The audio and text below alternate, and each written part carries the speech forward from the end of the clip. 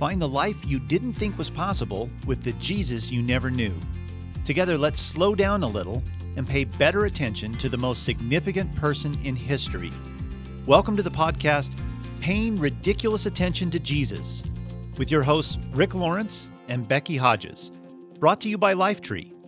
Visit us at JesusCenteredLife.com. Hi, listeners. Welcome to Paying Ridiculous Attention to Jesus, Episode 3, brought to you by Lifetree at JesusCenteredLife.com. Our topic for today's episode is shame and how Jesus desperately wants to free the captives of shame, to take shame away like it was a weed planted in your soul. So, if you're a new listener, my name is Rick. I'm here with my co-host and friend, Becky. Hello. Hello, Becky. So the big question here is shame universal? And I would say, honest people would say, yes. Yes, it is. Shame is not the guilt that you feel for having done something bad. Shame is a fundamental feeling of guilt that there's not I did something bad, but I am bad at some level. And I think it is universal. It's just a matter of whether we're honest enough to admit what's down there, down there in the deeps. So today we're going to jump right into a story of Jesus that involves shame, but maybe you never thought about this story involving shame. It might come as a surprise to you that this story is really about shame in the end. You probably heard it many times over, but today we're going to slow down, pay better attention to Jesus, zoom into this. So here's the setup. A man from the leader in the synagogue, and there came a man named Jairus, and he was an official of the synagogue, and he fell at Jesus' feet and began to implore him to come to his house, for he had an only daughter, about 12 years old, and she was dying. But as he went, the crowds were pressing against him. So here to set this scene up, so Jesus is being asked by a religious leader from the synagogue, not typically best friends material for Jesus. They typically were his enemies, but his daughter is dying, so he's desperate. So he comes to Jesus and begs him to come and heal his daughter, which is a remarkable thing. She's dying, and he's asking Jesus to bring to life his dying daughter. So this is where Jesus is headed right now. It's important to understand he was on his way somewhere. And he was in a hurry because think about this father. My daughter's dying. Hurry up, Jesus. So he's in a hurry. And a woman who had a hemorrhage for 12 years and could not be healed by anyone came up behind him and touched the fringe of his cloak. And immediately her hemorrhage stopped. And Jesus said, "Who's the one who touched me?" And while they were all denying it, Peter said, "Master, the people are crowding and pressing in on you." So Peter's basically saying, Jesus, everyone's touching you. What are you talking about? But Jesus said, "Someone did touch me, for I was aware that power had gone out of me."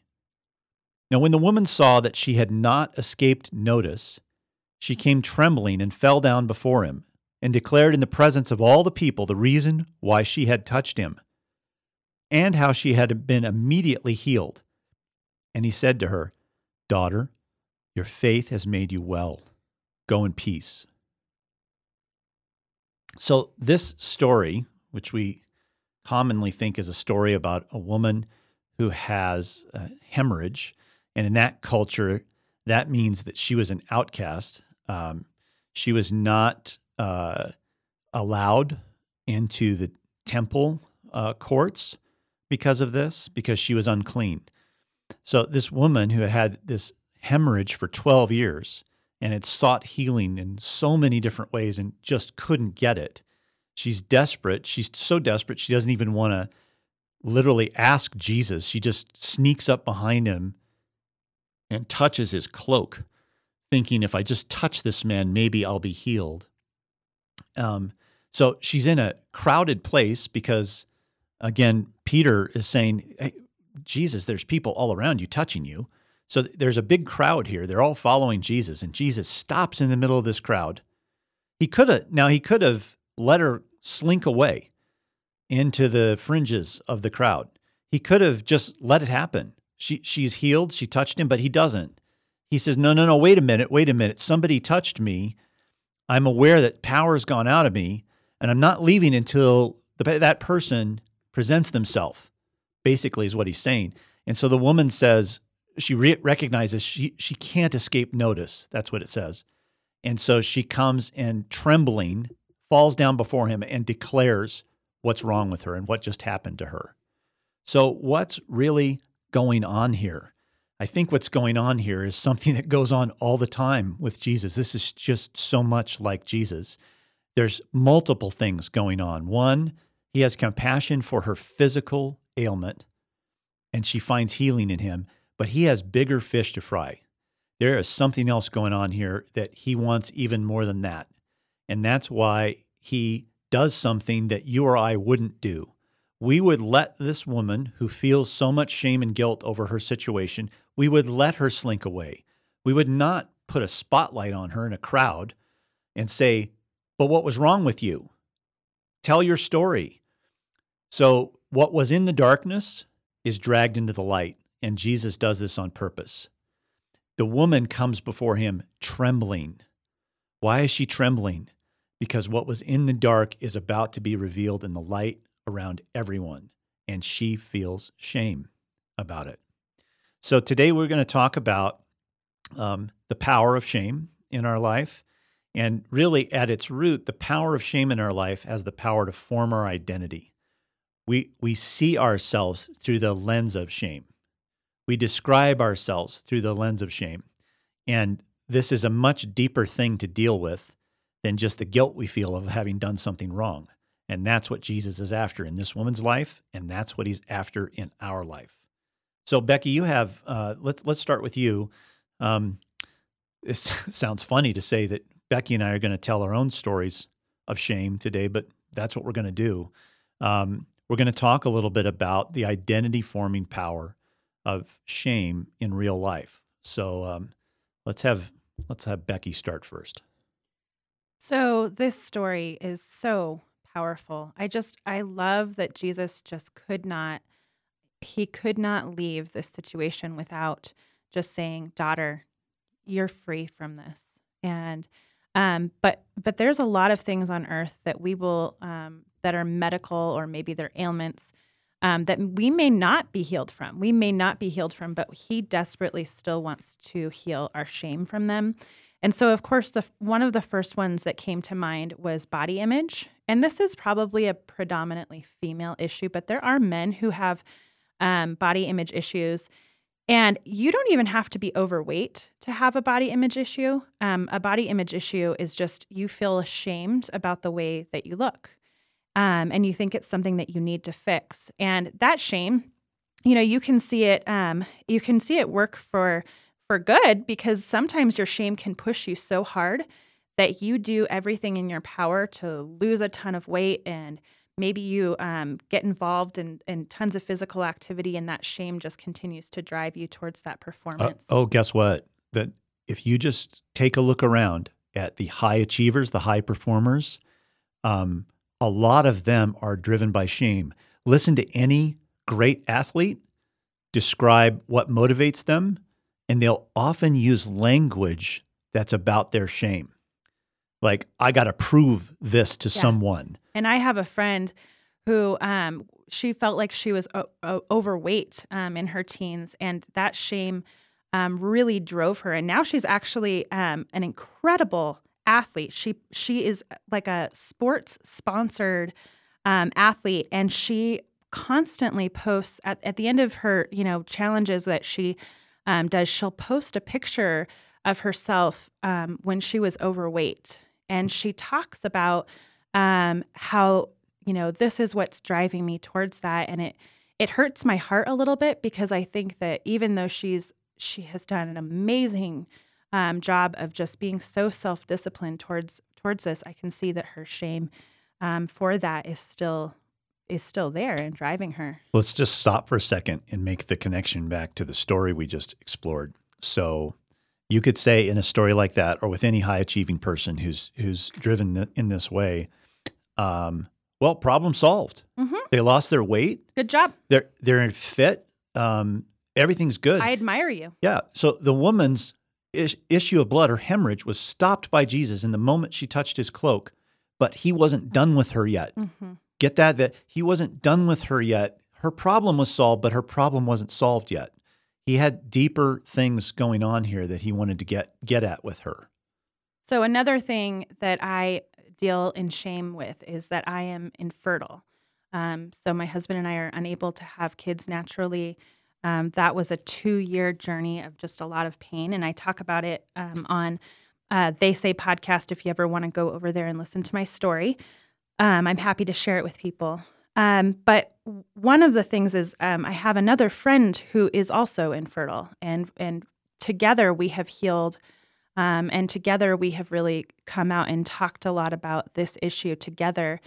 And so oftentimes we check in, like, how are things going? What are the things that you're dealing with? And I was on a walk with her this week, and she said to me, Jesus is speaking this word over me. And oftentimes in the Bible, God would speak words over people that didn't make any sense. So he told Abraham he's the father of nations, and he couldn't have children. And God was speaking this word fertile into her life. So here she is, she's infertile, and he's been speaking to her that she is fertile ground, that the things in her life bring life, and that he wants to heal her heart of being infertile by speaking this word over her. And so that to me is such a great example of God isn't promising to fix her medical problem, her physical problem, but he's saying, I'm going to fix the heart problem that you're dealing with. So, Becky, when we've been talking about this, we've compared shame to like a boulder in your soul. Mm-hmm. So if your soul is like a stream, there's a big boulder planted in the middle of it, and the stream has to go around the boulder. And shame is like that. It forms you. It forms the course of your life. You learn to adjust to the boulder in your soul, and your whole personality then forms around that and morphs to it. And even when the boulder is plucked up out of the stream has been running in its rut for so long that that's the only course it knows. So now it's free. The flow could go through where the boulder used to be, but it doesn't because we're so familiar with it. And this is really the work of Jesus in our life. He first plucks the boulder. That's the easy part, to start to expose what the boulder is and to begin to pluck it out of your life. But then what do you do with the current of your life? How your identity has been formed around that thing in your life. This is really his redemptive passion in our life. When he says, I have come to set captives free, this is what he's talking about. The captivity, it's our captivity to the way of life we've learned that has adjusted to the lie that has been resting there at the center of our soul. This is what he wants to redeem and reclaim. So, from my life, there's so many things I could share. I grew up, I'm not going to go into the details of why, but I grew up believing kind of to the core of my being as a little kid that I had nothing where my heart was supposed to be, that I was a nothing. So I grew up embracing this. This was my boulder in the stream. So my whole life was constructed to account for this reality that I knew I was nothing. I had nothing where my soul was supposed to be. So I was very good at, like what kids will say, faking it till you make it. I faked my way through life as best I could. Now, I wouldn't have said that I'm faking it, but somewhere deep inside I knew that I was. And so that's how I grew up, and that continued into adulthood. And now it's like having PTSD. Stuff triggers that feeling of that you're nothing. So I've written a lot of books in my life. Most of them before 6 or 7 years ago were in the youth ministry world, because that's my world. And I wrote a lot of books for that world. It was pretty easy to do. Based on my role and position, it wasn't that hard to write books and get them published in that world. And it's a small world, the youth ministry world. But about 7 or 8 years ago, Jesus began to lean in on me, at first through my wife, and then just from every direction. And the leaning was, Rick, why don't you start writing for a wider audience than just the youth ministry audience? And I resisted it. I didn't want to do it, and I had all kinds of reasons. I told my wife I'd have to get an agent if I was going to do that, and I'd have to find the time to write a significant book like that, and I don't have any time. And but really, all of those were excuses to cover the reality, which was I was terrified to write outside of my safe zone, to risk writing something for a wider group of people. I was terrified about that I wouldn't have really anything of value to give once I was exposed for not having anything of value to give outside of my little area of youth ministry. So underneath it all, I was terrified, but I wouldn't admit that. I didn't even know, I didn't even know that that's where the fear came from. But in the end, it was so clear that Jesus was leaning on me to do this that I did get an agent, and I did get a 2-book contract with a publisher, a major publisher. Not just 1 book, 2 books. Whoa, wow, how could this happen? The first book that I wrote for them was called Sifted. And I wrote most of that at a monastery in the mountains of Colorado. I went there 3 or 4 times and spent 3 or 4 days each time at this very quiet, remote location. And the very first time I went there to start writing this book, Sifted, which was about the role of pain in our life and how Jesus uses the ugliness of pain to make us beautiful. The very first night I was there, I was coming back from a middle of the night thing, a little service that they have in the middle of the night at the monastery. I was driving the mile back to where I was staying at this little hermitage on the monastery's grounds, and it's pitch black. There's wildlife around. There's not a sound that you can hear in the entire valley, and I was gripped by fear.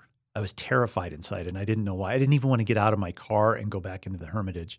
And so I sat in my car, just wondering why I was so afraid. And Jesus spoke to me in that moment. And what he said was, Rick, I'd like for you to find out what you can do when you push the accelerator to the floor on your talent with this book. I want you to go all in, and let's see what happens. And suddenly the fear and terror that I had just dissipated. I knew that what I was really terrified was finding out one more time that I was really a nothing. So what Jesus was saying is, push your accelerator to the floor, Rick. Let's see what happens. And I did. It took me 9 months to write it. In the end, I felt it was a work of art.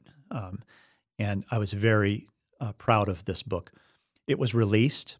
It had some immediate fans, people that really resonated with its message. It still to this day, I get many, many stories of people who it's changed their lives to have read this book, but the book didn't sell well.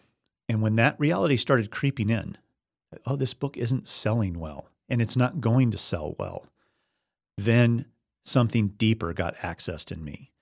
And then all of this sense of shame. Oh yeah, of course it's not selling well. Of course it's not. Even if it's a good book, it's your book, Rick. Therefore, of course, failure is what's going to happen out of this. All of these voices that come into play then that we have to wrestle. And at the end of this journey, after I wrote the second book called Shrewd, which also I was quite proud of and also didn't sell well, at that point, then I was on a walk around our neighborhood and I just shook my fist at God, essentially like a little toddler, and said, I'm not doing this anymore. I'm stopping. I'm never going to write another book.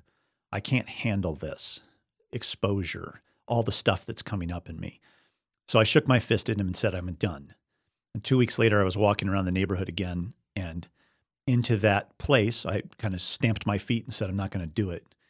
Jesus knocked me off my feet. And basically what he did was he laughed. He said, you know that thing you said a couple of weeks ago, Rick? And then he just laughed.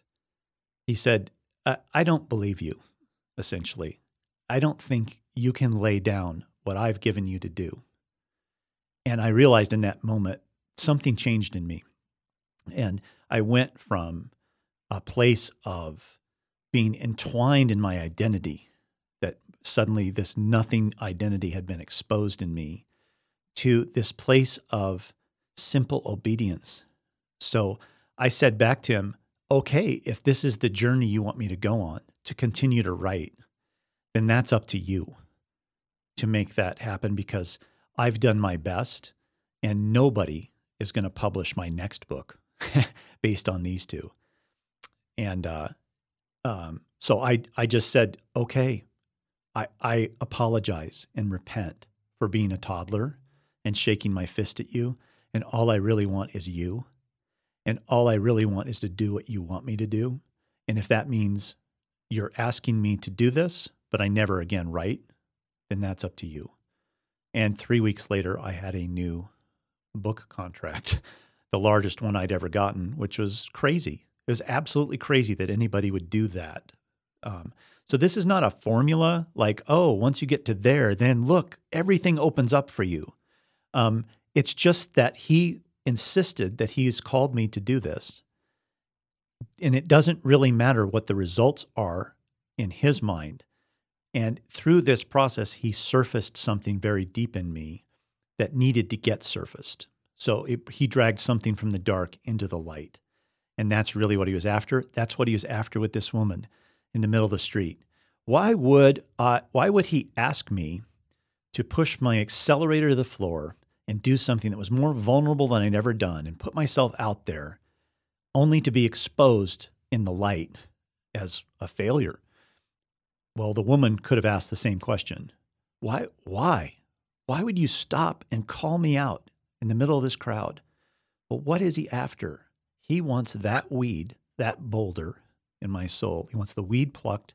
He wants the boulder moved, because he wants nothing higher than my freedom and your freedom.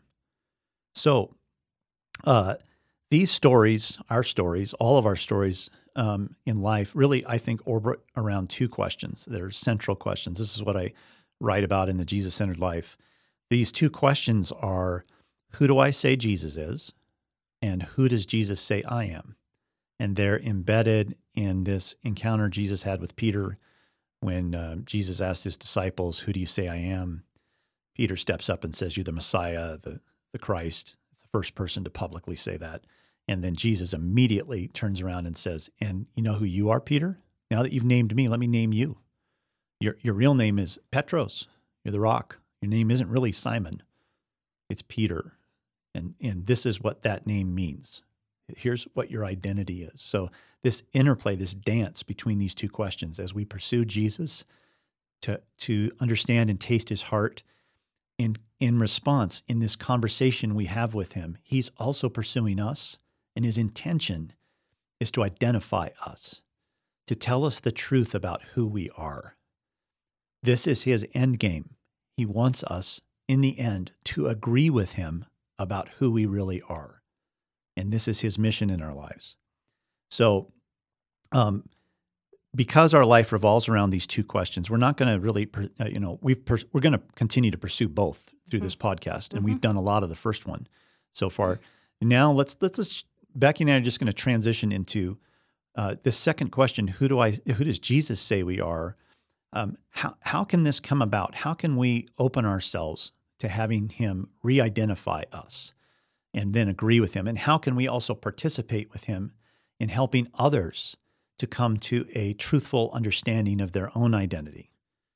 Before we get into that, I do want to mention one that wasn't a personal struggle for us, but that several people said you have to talk about this, and that's addiction, whether that is to alcohol or drugs or pornography or sex. And we get lots of requests from people through Jesus-Centered Life that tell us that they are struggling with these things. And so we just wanted to say that, Alcoholics Anonymous and some of these other support groups, what they are designed to do is to deal with your heart issue and also to give you a safe place that you can be in the light. And so if that is something that you are struggling with, if those are one of the things that is going to be come up as a result of listening to this, we really would employ that you find one of those organizations and get the help that you need in the light. Absolutely. And we'll talk about that in a different way in just a moment too, as far as a pragmatic place you can go to with this. But why don't you share a little bit first about how this all hits you, Becky, and what a pragmatic pathway out of this can be?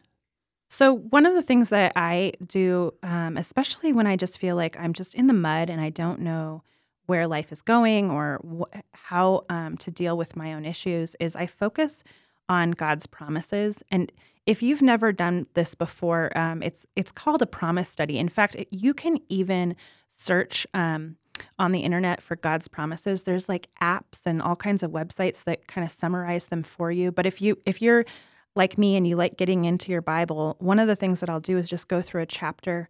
I would suggest starting with the Psalms, and because there's so many promises in there, and just go through, take some index cards, and just write down promises that you find, and just put them up around in places that you see, and focus in on them because those promises actually tell you a lot about who you are and who God says that you are. And so they really help to heal my heart when I'm in a place of pain. It's good. So, one of the things I've talked to a number of people about, even in advance of our time today, is people said, "What are you going to do your next podcast on?" "Oh, we're going to do it on shame." Kind of opens up the conversation, That sounds fun. or closes it. One of the two. But one of the things I've realized that's a common thread in these conversations with people is we know that shame thrives in the dark. It's like a plant that only really grows when it's dark. So then the antidote to that is to get it into the light. So yeah, right. Easier said than done. You want my shame to be in the light. Well, this is going back to the story with Jesus, with the woman in the street. This is essentially what he does. He drags a thing that's in the darkness into the light. So it's imperative that we live in the light. It's imperative that we get what's in the dark inside of us out to someone. Now, there are groups like recovery groups that exist to be a safe place for us to bring what's in the dark into the light. And that's a safe place because everyone agrees on the boundaries around that group. The same is true in a counselor relationship. If you go, both Becky and I have been to see counselors, and we both know from personal experience that in a counselor situation, that's why that exists. It's supposed to be a safe place to get what's in the dark into the light. But what about in your everyday life? What about in the details of your life with your friends and at work and at home? How do you live in the light so that shame is not allowed a place to grow and thrive in your life? And that's easier said than done. The part of this that's crucial is to find people that can handle what's in your dark. As we've talked about this, how do you do that? How do you find those people? I mean, maybe you could talk just for a second, Becky, about how you've found those people. So I have we'll probably get to some of these things, but my past is not, it is not white and clean. There's lots of bumpy things there. And I have a family that's complicated. And so sometimes just my normal life sounds a little shocking, like, yeah, that just happened to me by my mother. And it's shocking. And so one of the ways that I have found is that find someone who's not shocked by your honesty. And also that is a safe place that that they would never tell anyone else what you have said. They would never gossip afterwards. And then also who isn't going to try and fix the problem for you. That's another big one, that they just want to listen and ask questions and give you encouragement, but they're not here to fix you or shame you even further into this. And the way you discover this is you have to risk a little bit. Mm-hmm. You have to reveal some part of that, what's in the dark, some part of that you feel confident enough to haul out there and see what happens when they respond. So you're experimenting with people who can handle what's in the dark, Mm-hmm. and you edge your way forward because this is a very vulnerable thing. But I think most people live their whole lives without ever someone really seeing who they are for who they are, and seeing not just what we are hiding in the dark, but the treasure that's inside each of us. We live our whole lives without people paying that kind of attention to us so that they would see that. But we can find those people if we will risk a little bit And then you know, as you risk, oh, this person is safe or not. I met a guy last night in the hallway of my daughter's school on back to school night, and he asked me kind of a good question, and I started to respond, and I recognized because of the way he responded, he was about to teach me. He was about to show me again why he was further along the path than I was. And inside, you know, then, oh, I don't share my pearls before swine, is what Jesus said. Yeah. Sorry to call that guy a swine, but what Jesus was trying to point out is you're aware of who you're sharing with. You're aware of who you're showing your treasure to. So you find out, is this person the kind of person that can handle this? And I love what you just said. They're not going to respond by trying to fix you, and they're not going to respond by being shocked or embarrassed or uncomfortable about your darkness. They can hear your darkness, and then you can udge your way a little bit more forward. And we can do that on behalf of others. We can be that person for others. We can be that person who can hear whatever they have to share and not immediately try to fix it and not be shocked by it, but hear it. That alone is a tremendous gift. And in the context of them sharing that darkness, us being a good mirror for them to mirror back what we see, the beauty out of ugly that we see Jesus doing in their life, and proactively mirroring that back to them helps to undergird their true identity. So another way that you can see who you are to Jesus is to pay attention to the things that he gifted you in. And those can be, maybe you're very good at organization, or maybe you're a leader, or you're a speaker, or you're a writer. But you can pay attention to the things that he made you to be, and then you can give them to him. You say, Jesus, you made me this. What do you want to do with that? And not just use it for yourself, but to use it for what he wants to do. And the more you do that, the more he's going to unlock all of these different parts of you that you didn't even know were there. Yeah, and let's leave you with this one. So at one of the lowest points of my adult life, when I was desperate to be rescued out of a very wrenching situation in my early marriage, where all of the dysfunction that both my wife and I brought into the marriage had sort of exploded into, maybe we're going to get separated here. Maybe this marriage is not going to work. And I was at a conference where I was speaking, and my picture was on the promotional stuff, and here I was in the middle of this happening back home, and I didn't want to talk to anyone. I didn't want to see anyone. I was just full of shame over what was happening to me. And Jesus called me into an empty workshop room that was dark, and said, I have something to say to you. And I went into this room, and I had a legal pad and a pen, and he said, just listen and write down what I say to you. I know this sounds funky, but it doesn't happen every day, but it happened then. And all Jesus did was describe me. I just wrote down his description of me. I wrote about this in the Jesus-Centered Life. You can see the whole story, exactly what he said to me. But he just described me, described my heart, described the beauty that he saw in me. And he used such personal language and metaphors that it upended me and allowed me to walk through this very dark time in my life because he had identified me. And out of this now, I've spent the last 15 years helping people set the environment for what happened to me so that it can happen to them. And it's very simple. It's not a formula. You can't control this. You can just set the environment for it. So all you really do is find a quiet place where you feel safe, that you're not going to be interrupted, and it's quiet, you're comfortable. Choose a time when you're kind of at low energy, you're not hyper, you can settle your mind. Make sure you have the physical and emotional space that you need. Bring something to write on. And then you're simply going to ask Jesus this question, who do you say that I am, Jesus? A very simple, childlike question. But what you first do is you take authority, the authority Jesus has given us, authority over our own voice. So I literally do this whenever I do this. I take authority over my own voice right now. I don't want to hear my voice. Then we take authority over the voice of the enemy, and we say, enemy of God, you have no authority to speak right now. I silence you in the name of Jesus. And that authority sticks because Jesus gave it to us. And then you just invite Jesus, will you please tell me who I am?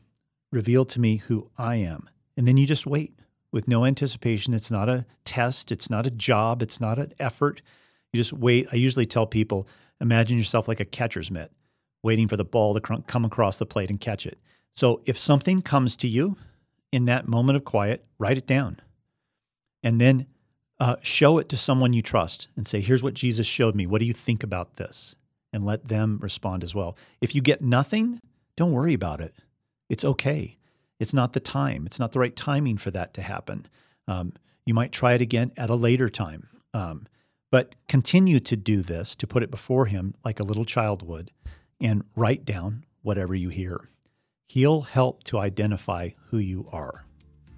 So that's episode 3. Thanks for listening. Remember, you can find out more information about everything we talked about here today, including the blog post that Becky mentioned earlier, which is really important to read about infertility. I really encourage you to go read that. So you can find all of that and everything we talked about today in further detail at thejesuscenteredlife.com. Just look for the podcast section in episode 3. This is Paying Ridiculous Attention to Jesus, a podcast from Lifetree. Subscribe to us on iTunes for the latest podcast. We'll talk next time.